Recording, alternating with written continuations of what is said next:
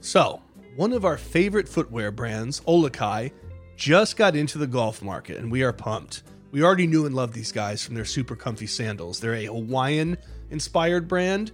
Olukai is actually two Hawaiian words, Olu meaning comfort, Kai meaning ocean, and now they are launching golf shoes. For golfers, they are bringing the exact same quality and comfort to the course, and it's in the form of spikeless shoes. So we were sent their classic leather golf shoe, absolutely beautiful shoe, by the way. The YLI was one of them, and we also got the more lightweight Kapalua. I personally loved how you can collapse the heel to make any of their shoes basically a slip-on. That is their signature drop-in technology, and I lean toward the Kapalua Poi Chorkle. So the thing about these is you can tell they were made for golfers like us. They really, really perform on the course, but you can also wear them off the course, and no one can tell that you're wearing golf shoes because they don't have spikes. They're spikeless. Olukai designed their shoes to be comfortable right out of the box and to wear long after 18 holes. So, next time you tee up, bring a little aloha along with Olukai Golf. You can find them at olukai.com.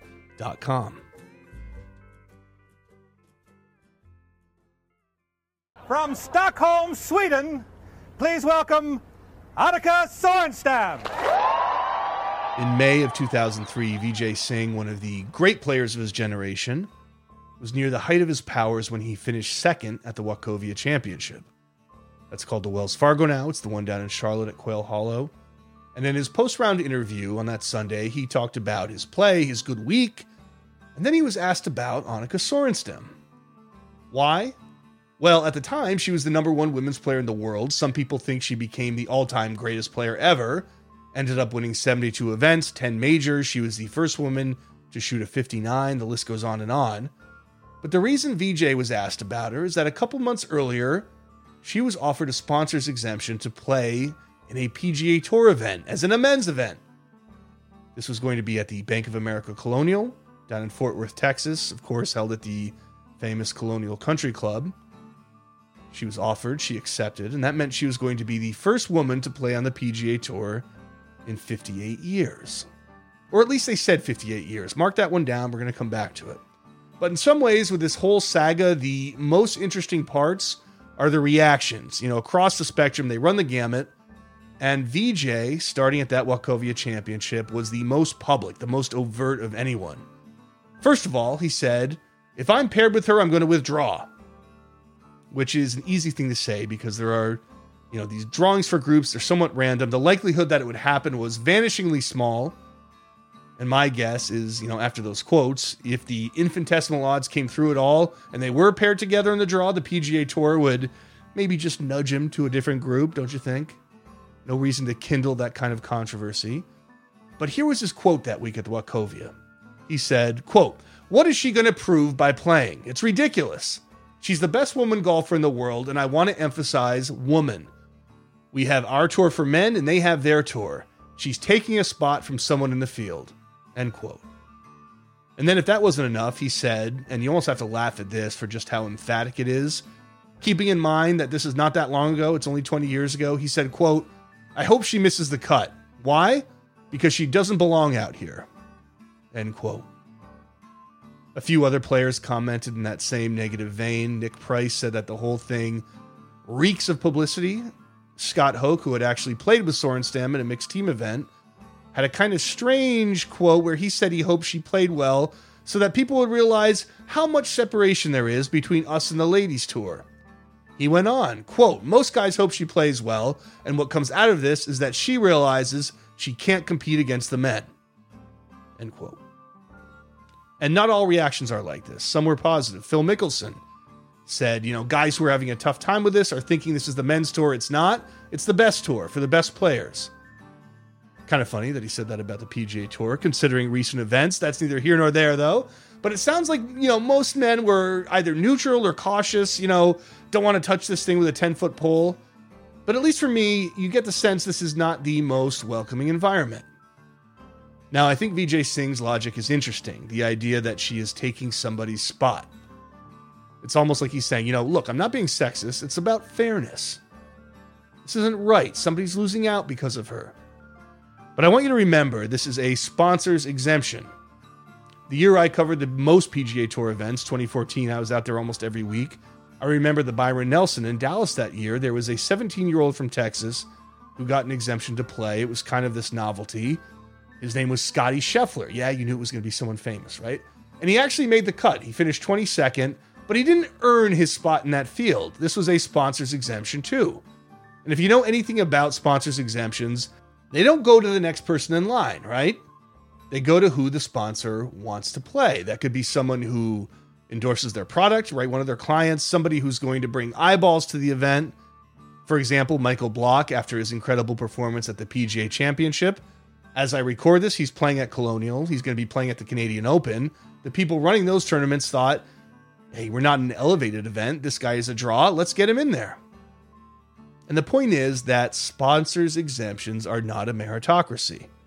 I personally have never heard of a tournament who gave them out to the first and second alternate. That's not how it works. So Sorenstam at the Colonial is no different than Scheffler, no different than Michael Block. She's not actually taking anyone's spot except another sponsor's exemption, and that hypothetical person didn't earn his way in either. Nobody complained about Scheffler that I heard back in 2014. I'm not hearing anyone complain about Block. People are pretty excited about it. And I bet if you looked at Vijay Singh's history, there's probably not a lot of examples of him complaining about other sponsor exemptions. The only difference with Annika Sorenstam is that, of course, she is a woman. Now, the point of this podcast is not to go around shouting sexist at people. You know, that would be boring. That would be repetitive. It's not why we're here. We're here to talk about the 6 times in history when a woman has played on the PGA Tour. And actually, I shouldn't say 6 times. I should say 6 women. 4 of those women did it one time. Michelle Wie and Babe Didrikson-Zaharias did it multiple times. But it's a rare thing. And I bring up VJ and all the others because in many cases, there is this sense of hostility. If that ends up being too strong a word, forgive me. But that's how it reads. And you start looking at this stuff. By the way, May 19th was the 20-year anniversary of Annika Sorenstam playing in that Colonial. But you look at this stuff and you can't avoid the conclusion that this is not peachy keen between all the players, you know? Everyone starts with good intentions and bad feeling almost inevitably, not 100% of the time, but almost inevitably starts creeping in and starts getting in the way. And you're left with this complicated idea that what might have been a fairly innocent kind of concept, you know, we get a woman to play on the PGA Tour, it features her tour, maybe it's good cross-promotion, if nothing else, it's interesting and we can all enjoy it, but it gets spoiled along the way, and you can't talk about it without talking about the reactions, the hostility. And there's an interesting irony there, which is that the oldest instance of this, first person to ever do it, was Babe Didrikson-Zaharias. And maybe you think about history and you think, oh, we've made progress. And wow, if VJ is saying this in 2003, how much worse were things back then? In fact, Babe Didrikson seems to have been incredibly popular, at least in the golf world. Not that she didn't meet a great deal of sexism on her own, she absolutely did. But Charles McGrath, writing in the New York Times, said that perhaps only one person at the time was more beloved by galleries, and that person was Arnold Palmer. That's pretty high praise right there. But it seems to have gone a little downhill since then, with this very rare phenomenon of women playing on the PGA Tour. And again, if we're going to talk about it, let's talk about it honestly. And the honest truth is that you can look at it a number of ways. You can say it's a credit to golf that they've done it, that they've tried. It's a credit to the women who played. Many men also deserve credit, at least in my eyes. But writ large, this also brings out some demons. And it paints professional golf in a way that is not, to say the least, always very flattering.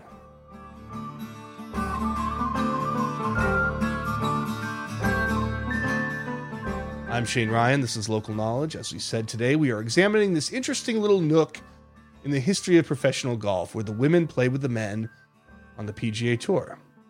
It's been 20 years since Annika Sorenstam played for the one and only time at Colonial. She missed the cut that week, and there was a lot of coverage there. And saying a lot is an understatement. The media room at the Colonial was absolutely jam-packed, 300 reporters, photographers, the course itself was jammed, and everybody was following her. Kenny Perry, who actually went on to win that tournament, he kind of called it beforehand. He said, she's going to have Tiger Woods as media. I'm anxious to see how she handles that. I don't think she really knows what she's getting into. Tiger himself had incredible foresight. He said, quote, it would be fairer if she could play 4 or 5 tournaments. Then you could judge on those results and she'll get on a roll. In one tournament, a lot can go wrong for her, end quote. That would turn out to be pretty accurate too. There's another angle here, which is how did the LPGA golfers feel? And it seems like most of them were supportive publicly, but one, Angela Stanford, wrote a first-person piece in Sports Illustrated where basically she said that it was bad for the women's game. Here's what she wrote, quote, "The reality is that the LPGA will be labeled as a result of her play at the Colonial, and that's a no-win situation for us. If she plays well, people will think she's too good for the rest of us on the tour, and that she should play at least part-time on the PGA Tour. If she misses the cut, then people will decide that the only reason she dominates our tour is because the rest of us stink." End quote. That is an interesting black and white perspective, which I think was proven wrong in the end. But she went on to write, "I admire Annika for challenging that idea, but there are physical limitations to being a woman. That will be laid bare when she tees it up in front of the world at the Colonial." And you have to imagine Sorenstam reads that and thinks, gee, thanks for the support, Angela. This also brought some real beauties out of the woodwork. Armstrong Williams, who is a political commentator on the right, went on with Wolf Blitzer on CNN, and he said things like, "A mediocre high school male could dominate the LPGA," showing exactly how much he knew about golf. Charles Barkley even said she didn't belong. Sally Jenkins, writing in the Washington Post, made a fascinating point that as far as she could tell, outside of the golf world, there weren't that many women living and dying with this thing. They didn't really care how Sorenstam did, but it seemed vitally important for the men. She wrote, quote, "What's interesting about this week's Colonial is the stakes are high for men, not women. If Sorenstam makes the cut, all of Smith College won't go running into the quad screaming, as they did the night in 1973 when Billie Jean King beat Bobby Riggs in straight sets. Back then, it seemed vitally important that the top-ranked female tennis player in the world beat a taunting 55-year-old man. Now it's the guys, or at least a certain sour segment of them, who have a vested interest in Sorenstam's performance. And their champions are Price, who openly objects to her presence, and Singh, who has publicly rooted for her to fail." End quote. So, the week of the Colonial comes. Laura Neal, who was with the LPGA at the time, wrote a diary this week. And keep in mind, she's working for the LPGA, so she's telling one side of this, but she does a very good job of the details, and a couple moments stick out. Sorenstam was, by more than just Neal's account, incredibly relieved after her first drive when she hit it into the fairway on Thursday. She was 73rd after a 1/71 that first day, missed only one fairway the whole round, and actually had a ton of birdie chances, but couldn't convert. And on Friday, it was actually her putting that let her down. She ended up finishing 96. She shot a 74 that day. And there's a moment from Neal's diary that sticks out, and it comes afterward when Sorenstam has a phone call with Ty Vota, who's the LPGA commissioner. And apparently, while she's on the phone, whatever he says to her, she breaks down. She gets choked up. All the emotion just comes out of her. And it's at that moment when you realize exactly what she did there. Even when you read it now, you realize that this wasn't exactly fun for her. Her two playing partners, Aaron Barber and Dean Wilson, were incredibly complimentary. I'm sure they were chosen, for that job. The crowds were very good. But she put herself in the position by accepting this invitation to be a poster child, essentially, for the entire women's game. And here she is, all by herself, being judged. The women's game is being judged through her. Imagine that. Imagine feeling like you have your entire gender on your shoulders. That if you fail, all the ghouls are going to come out of the woodwork and say, "I told you so, these women can't play like the men." That's an outrageous amount of pressure. I mean, think of what she had to lose. What if she had shot an 80, right? First woman in 50 plus years to do this. I think under those circumstances, she had mentioned that when she gets nervous, she loses the touch in her short game, especially her putting. Well, she was nervous the entire time. And, considering all that, 71-74 is very good. And whatever you think of her now in the present day, I know politics has gotten into her image and that comes with its usual divisions and polarizations. But I think we can all appreciate, looking back at that week, the toughness it took to do what she did. And I think it says so much that even though this is obviously an incredibly competitive person, Sorenstam, she came close to making the cut, and it wasn't length that hurt her, it wasn't strength or not being masculine enough. It was the putting. You think maybe, someone like that would get the bit in her teeth and want to try again, because obviously she can do it. She can make the cut, might even be able to do better than making the cut. but it says so much that she never did it again. She gave that experience at Colonial a lot of credit for increasing her competitive toughness, helping her win majors later, but she said, quote, "I wanted to challenge myself and didn't think I needed to do it one more time," end quote. And why would she, right? I mean, she did herself proud, but it had to be a miserable experience in many ways. And just for posterity, we go back to Vijay Singh for his quote after the Colonial. You almost have to tip your cap for how perfectly he kind of puts his foot in his mouth here. He says, quote, "It was not an attack on Annika, and if it was not put that way. I actually said that if I missed the cut, I'd rather see her miss the cut as well. I don't want to go back and know that a woman beat me," end quote. Thank you, VJ. Now, let's go back to the question of why in 2003, why Annika, why the Colonial, why then? Well, there are a lot of people who believe the impetus to get her into a PGA Tour event actually started the previous fall, September 2002, at the Connecticut PGA Championship. This was a tournament for club pros, PGA members, and one of the benefits of winning is that you get a spot in the Greater Hartford Open the next year. That's a PGA Tour event. And it just so happens that the winner of the event that year was a woman, 36 years old, named Susie Whaley. And the catch here is that she played different tees from the men. So for her, the course was 6,239 yards. For the men, it was 6,938, difference of about 700 yards, not insignificant. And she won by 2 shots. So arguably, maybe it makes a really big difference there. And because of her, the PGA made the so-called Whaley rule that they instituted the very next year, which is that anyone who plays a qualifying event like this has to play off the same tees. But 2002, Whaley wins. And if you recognize that name, it might be because Susie Whaley later went on to become the first woman president of the PGA of America. This was just a couple years ago. She started in 2018. I interviewed her for a book I was writing about the Ryder Cup. I found her to be an impressive person, a nice person. Obviously, she earned the respect of her peers to win election to secretary, which is a position that feeds into the presidency. And she has a talent for breaking new ground in this sport. So, when she won that PGA Championship, 2002, she had a choice to make, which was, do you accept it and everything that comes with it, everything we talked about with Annika, or do you say it's not worth the stress? Keep in mind, Whaley, she was a college golfer at UNC Chapel Hill. She spent a couple years on the LPGA Tour, but she's not the same caliber of Annika Sorenstam, and the odds that she makes the cut at a PGA Tour event are very, very slim. But she talked to her old sports psychologist. She talked to her husband, Bill, who is the GM at TPC River Highlands, where the Greater Hartford Open was being played. And though she did have some concerns about her length, in December, she decided to accept the invitation. And an interesting side note here, she actually saw Annika Sorenstam at a photo shoot in Florida, and Sorenstam was encouraging. Said, go for it. From Farmington, Connecticut, the Connecticut Section PGA champion, Susie Whaley. There were letters that were horrific and verbiage that was scary and things that I had to worry about my family and our safety in regards to just because I was participating in an event that was men and that I wasn't supposed to be there. Now, you may have heard the phrase history rhymes.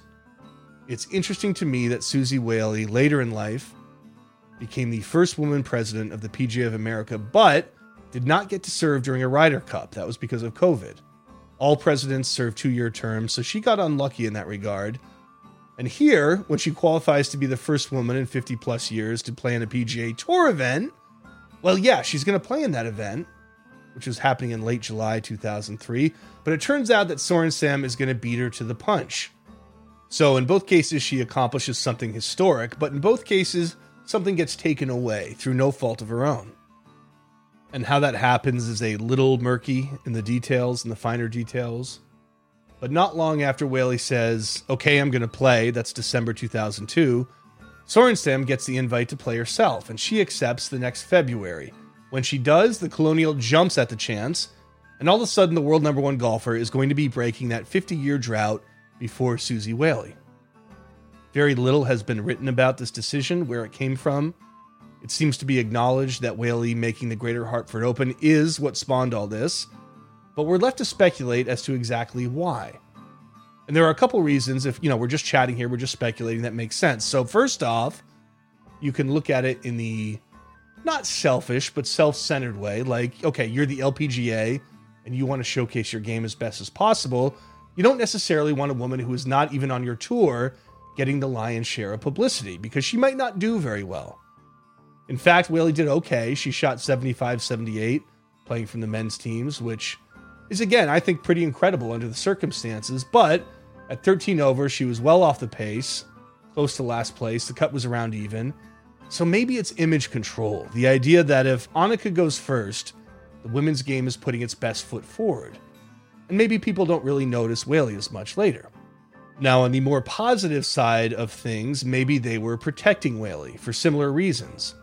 Making sure, she's not the one with 300 reporters and cameras flashing in her face and a, 5-deep gallery and all that.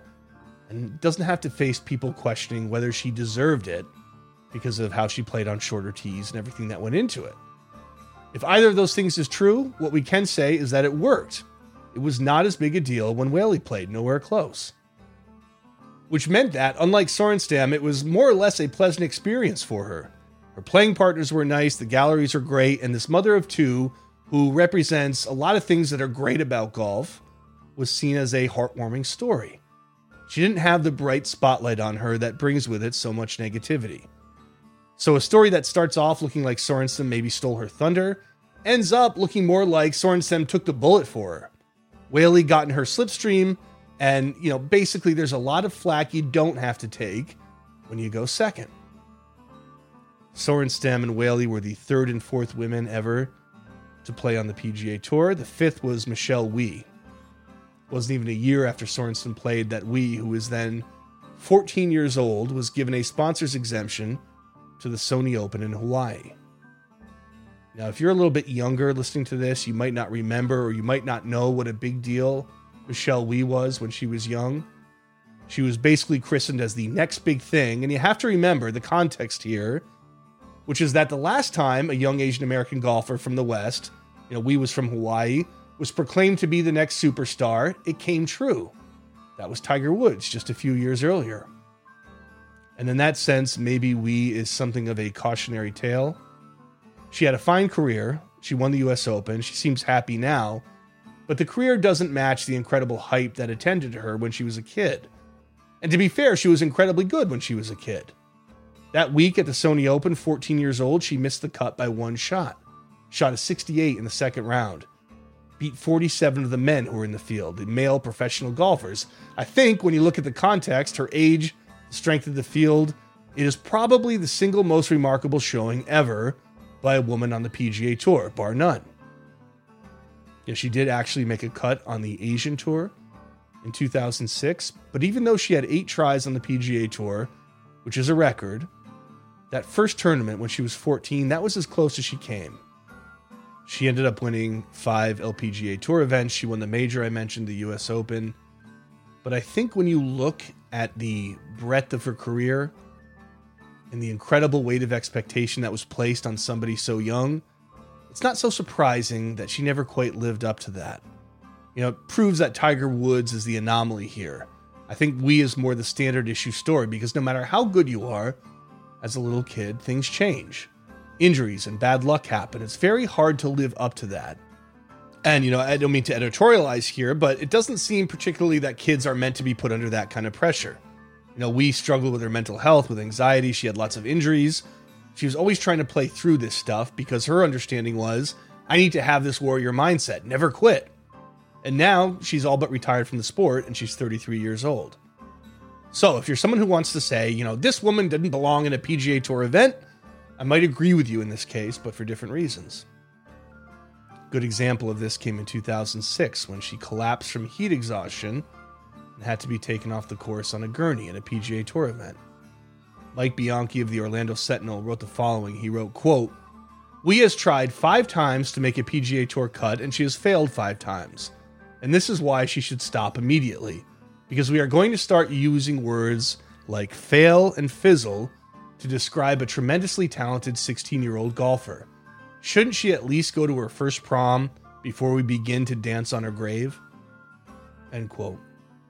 But if there's one thing you can say about Wie's appearances, it's that while they did attract their share of people with negative responses, it was a lot more muted and a lot more accepted what she was doing. And I think you have to say that's a tribute to Sorenstam again. She took the heat as the first person to do it. And after she ends that long drought, it's never going to be as big a deal again.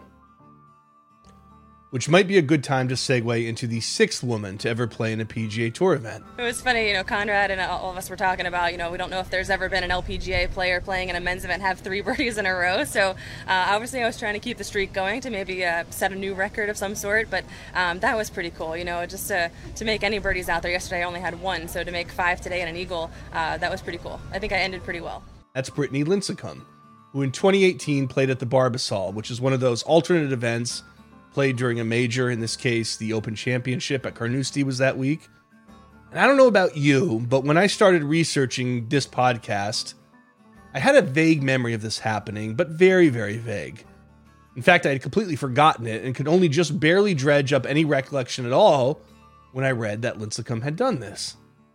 And I mention that because doesn't it say a lot? I mean, I cover this sport, and it just didn't register for me at all, this thing that happened 5 years ago. And part of that, of course, is because you had a major going on, no doubt, that same week. And the reason they invited her was maybe to get some eyes on this event. But part is just time passing, attitudes changing. Nobody at this point was writing a column saying, keep these women off the tour, she doesn't belong there. None of the players were anything but positive. The coverage you can go back and read is all positive. And really, it's just a blip on the radar. She shot an opening 78, then came back with a 71, missed the cut. Finished 5th from last, but again, this was almost like, nothing happened. When you talk about missed cuts, there is only one woman in the history of golf who has ever made a cut, and that is Babe Didrikson, sometimes known as Babe Didrikson Zaharias.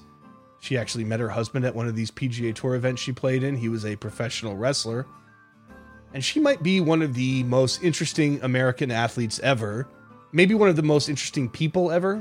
And the prospect of covering everything she did, even just in golf, is too daunting for an episode like this, where we're focusing on a number of people.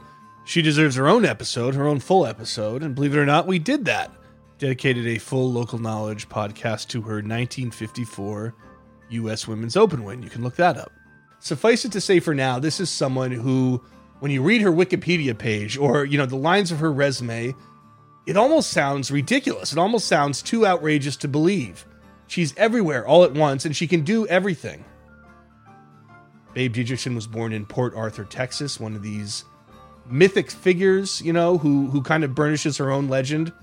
She says that she was called Babe because she hit 5 home runs in a baseball game as a kid, but it may actually be because her mother, who was Norwegian, called her, I think Bebe is the word, from the time she was young.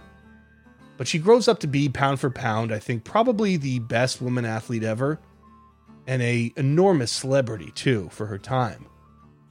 Her national profile kicked into high gear when she won a gold medal at the Los Angeles Olympics in 1932 in the hurdles and the javelin throw. She got a silver in the high jump, which was only because they said her technique was illegal in the finals. She broke 4 world records in the process. She was also a tremendous basketball player who won AAU championships. She dominated track and field in the AAU. She was so good at baseball that she pitched in spring training games against the men, and 3 out of the 4 innings she pitched were scoreless. And oh, by the way, she was a phenomenal diver, a roller skater, a bowler, a tennis player, and a champion seamstress, too. That's true. She won a title at a state fair. And I'm not done. She could sing. She could play harmonica. She recorded songs for Mercury Records and had a lot of success at that. Babe Didrikson is larger than life. You couldn't make her up if you tried. And about her athleticism, Grantland Rice, one of the great sports writers of the day, he wrote this about her. He said, quote, "She is beyond all belief until you see her perform. Then you finally understand that you are looking at the most flawless section of muscle harmony, of complete mental and physical coordination the world of sports has ever seen." End quote. Her best sport was golf somehow. She didn't pick it up until she was about 24. She was immediately great, no shock there. But she couldn't get amateur status right away, so one of the things she did was she played on the PGA Tour. She missed the cut at the 1935 Cascades Open, withdrew from the 1937 Chicago Open, and then missed the cut at the LA Open in 1938, which, by the way, apparently all she had to do to enter that event was fill out an application. She managed to get her amateur status back in 1942, and meanwhile was completely dominating the women's circuit. She became a founding member of the LPGA Tour. She won 10 majors, won a slew of amateur events, and in 1945 she entered and made the cut at the LA Open, the Phoenix Open, and the Tucson Open, all on the PGA Tour. The only woman ever to accomplish that feat, and she did it 3 times. Now, as you could imagine, she faced a huge degree of sexism. There were people like Joe Williams of the New York World Telegram who said, quote, "It would be much better if she and her ilk stayed at home, got themselves prettied up, and waited for the phone to ring," end quote. And he wasn't some anomaly, Joe Williams. He wasn't alone in saying this kind of thing.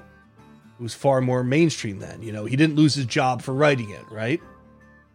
But at the golf tournaments, everything you read now indicates that the galleries absolutely loved her.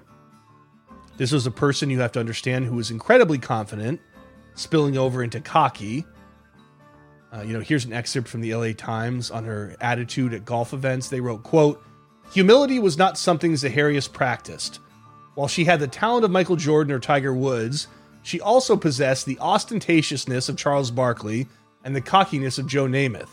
There was also a bit of P.T. Barnum in her. She was known for telling other players before the start of tournaments, 'Okay, Babe's here, now who's going to finish second?' Or trying to psych out competitors by asking them, 'You always hold your putter like that?' End quote. And that behavior turned some people off, some of her competitors. But the fans loved her style. She would laugh and joke with them. She was a huge draw for the LPGA Tour. In that LA Times article, there are people quoted who say the only reason the LPGA survived in the early days was because of her. She was a consummate entertainer. As her biographer Susan Califf said, quote, "She was a singularly self-confident woman.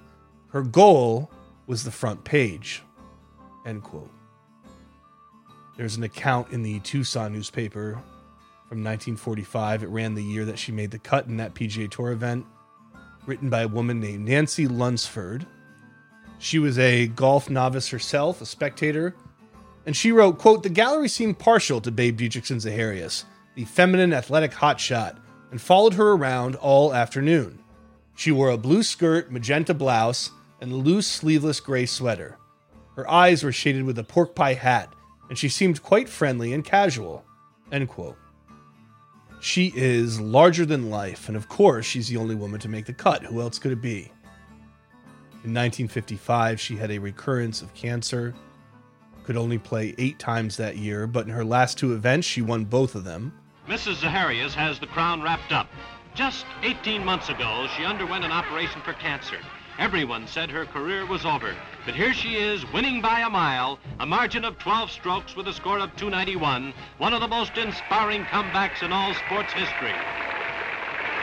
But the cancer got worse, and the next year she passed away in Galveston, Texas at age 45.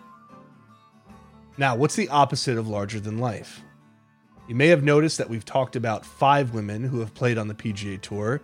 There is a 6th. Her name is Shirley Spork, and she played at the 1952 Northern California Reno Open. Now, if you're a careful listener, you might be thinking, wait a minute. Annika Sorenstam played in 2003, and they said it was 58 years since the last woman had played on the PGA Tour. 1952 is only 51 years earlier. Well, that's right. They also said Sorenstam was the first woman to play since World War II. There are also plenty of accounts, even now, that say that only 5 women have played on the PGA Tour. No, there are 6. And in all of this, the forgotten person is Shirley Spork. She missed the cut that week, and there was a newspaper columnist who wrote this about her. Quote, "We hoped the women wouldn't enter and be embarrassed when left far behind. Well, Shirley Spork entered, and she finished dead last in the field. Her 318 total was 47 strokes behind Dutch Harrison's winning 271. That's an average of almost 12 strokes per round off the pace. Miss Spork isn't the tops in her field, but it is still doubtful that even Louise Suggs, Betsy Rawls, Babe Zaharias, Betty Jamieson, or Patty Berg could pick up caddy feeds in golf winnings by playing against the men. They play wonderful golf for women. Let it go at that." End quote. she never played again. But Shirley Spork was one of those people who spent her whole life in golf, did a lot for the game, finished second at the 1962 LPGA Championship, was recognized as the LPGA Teacher of the Year twice, and listen to the years when that happened. One was 1959, the other was 1984. She lived to be 94 years old. She died last April. She was a coach. She was an educator at Bowling Green. She was one of the 13 founders of the LPGA Tour. She worked at the National Golf Foundation. She started her own tournament where proceeds benefited the Eastern Michigan University women's golf program. And finally, late in life, she was inducted into the inaugural LPGA Hall of Fame class. To put it mildly, she was integral. She was one of the most important women ever in her sport. And like a lot of the other women we've talked about, she didn't deserve to be ridiculed, to be lectured, to be mocked by the people who didn't understand what she was doing and had no empathy. Even now, her legacy is blurred. People forget that she was one of these 6 women who played in a PGA Tour event. And what we'd say to Shirley today is that even though we've probably given you short shrift to, summed up a life of 94 years in a few sentences, wherever you are, we can tell you that you are not forgotten here.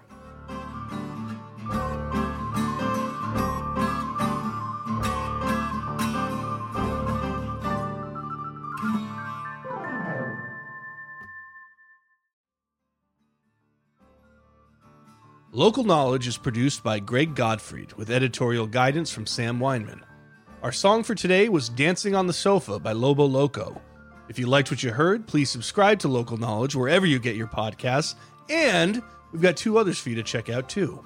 Golf Digest Weekly Podcast, The Loop, and the brand new podcast on golf instruction with Luke Curdanine that's called Golf IQ. You can subscribe to them both.